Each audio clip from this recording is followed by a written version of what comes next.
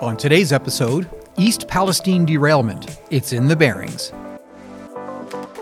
Today's episode is brought to you by Engineering.com, a globally trusted source for engineering content. Check out this and many other exclusive videos for the engineering professional found only on Engineering.com TV today. There's a reason why ancient historians hailed the invention of the wheel. The mobility offered by the wheel let humanity develop global cities and societies, and to trade goods to create the global economy. For most of human history, it was limited to the speed that oxen or horses could walk, but the invention of the steam engine and low-cost steel meant that railways could increase those transport speeds by an order of magnitude. And while people like Watt and Newcomen and Stephenson are credited with the development of railway technology, the simple fact is making it all work were anti-friction bearings. The original form of the anti-friction bearing, the ball bearing, was patented by Philip Vaughan in 1794, conveniently just in time for the steam engine that kicked off the Industrial Revolution. And as every mechanical engineer knows then and now, for ball and roller bearings to survive, a few basic factors must be met. They must carry no more than design loads, exclude dirt and debris, be lubricated, and critically be kept at temperatures low enough to preserve rolling element and race metallurgy.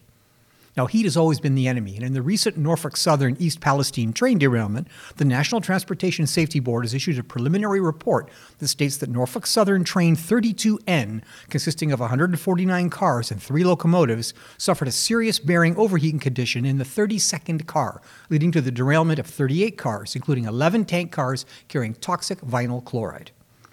The measurement of heat rise in bearings is a standard industrial MRO practice and is common for bearing housings, pillow blocks, and today even bearing races themselves may contain sensors that relay data to maintenance software.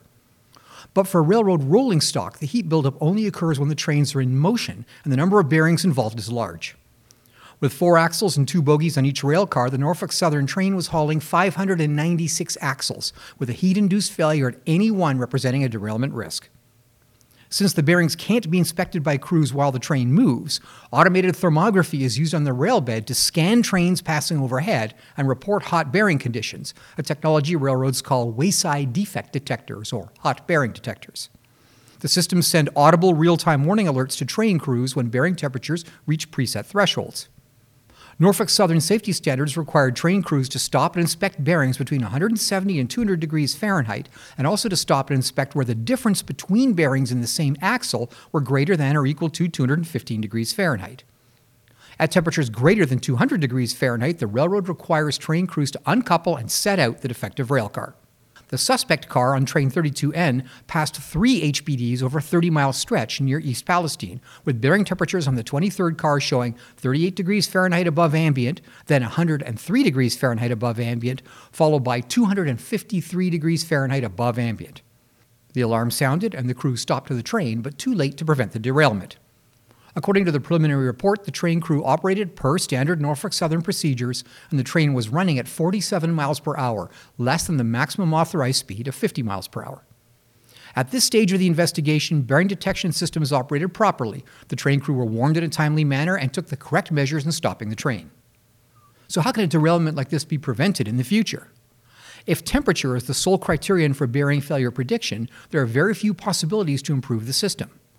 More data points through a closer spacing of detectors, which at the incident site were 10 and 20 miles apart, could give enough data points for a smart system to project time or distance to critical bearing overheat, and then flag the crew to stop the train sooner.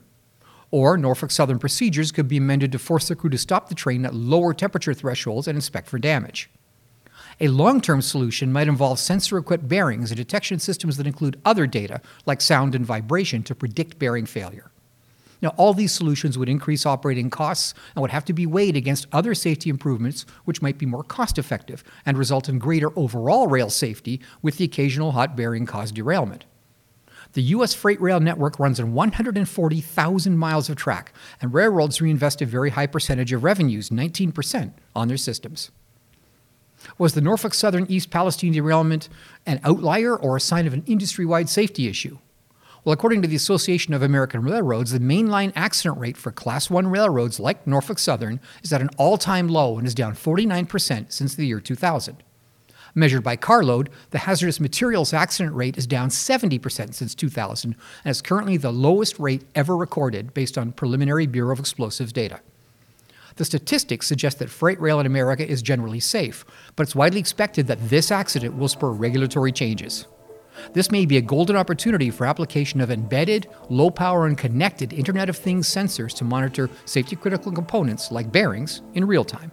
We'll be watching for engineering developments. Well, that's it for this week's episode of This Week in Engineering. To check out these podcasts as videos, visit engineering.com TV. If you like this show, consider joining engineering.com to get personalized story recommendations, follow the topics you care about, and participate with the global engineering community. Thanks for tuning in.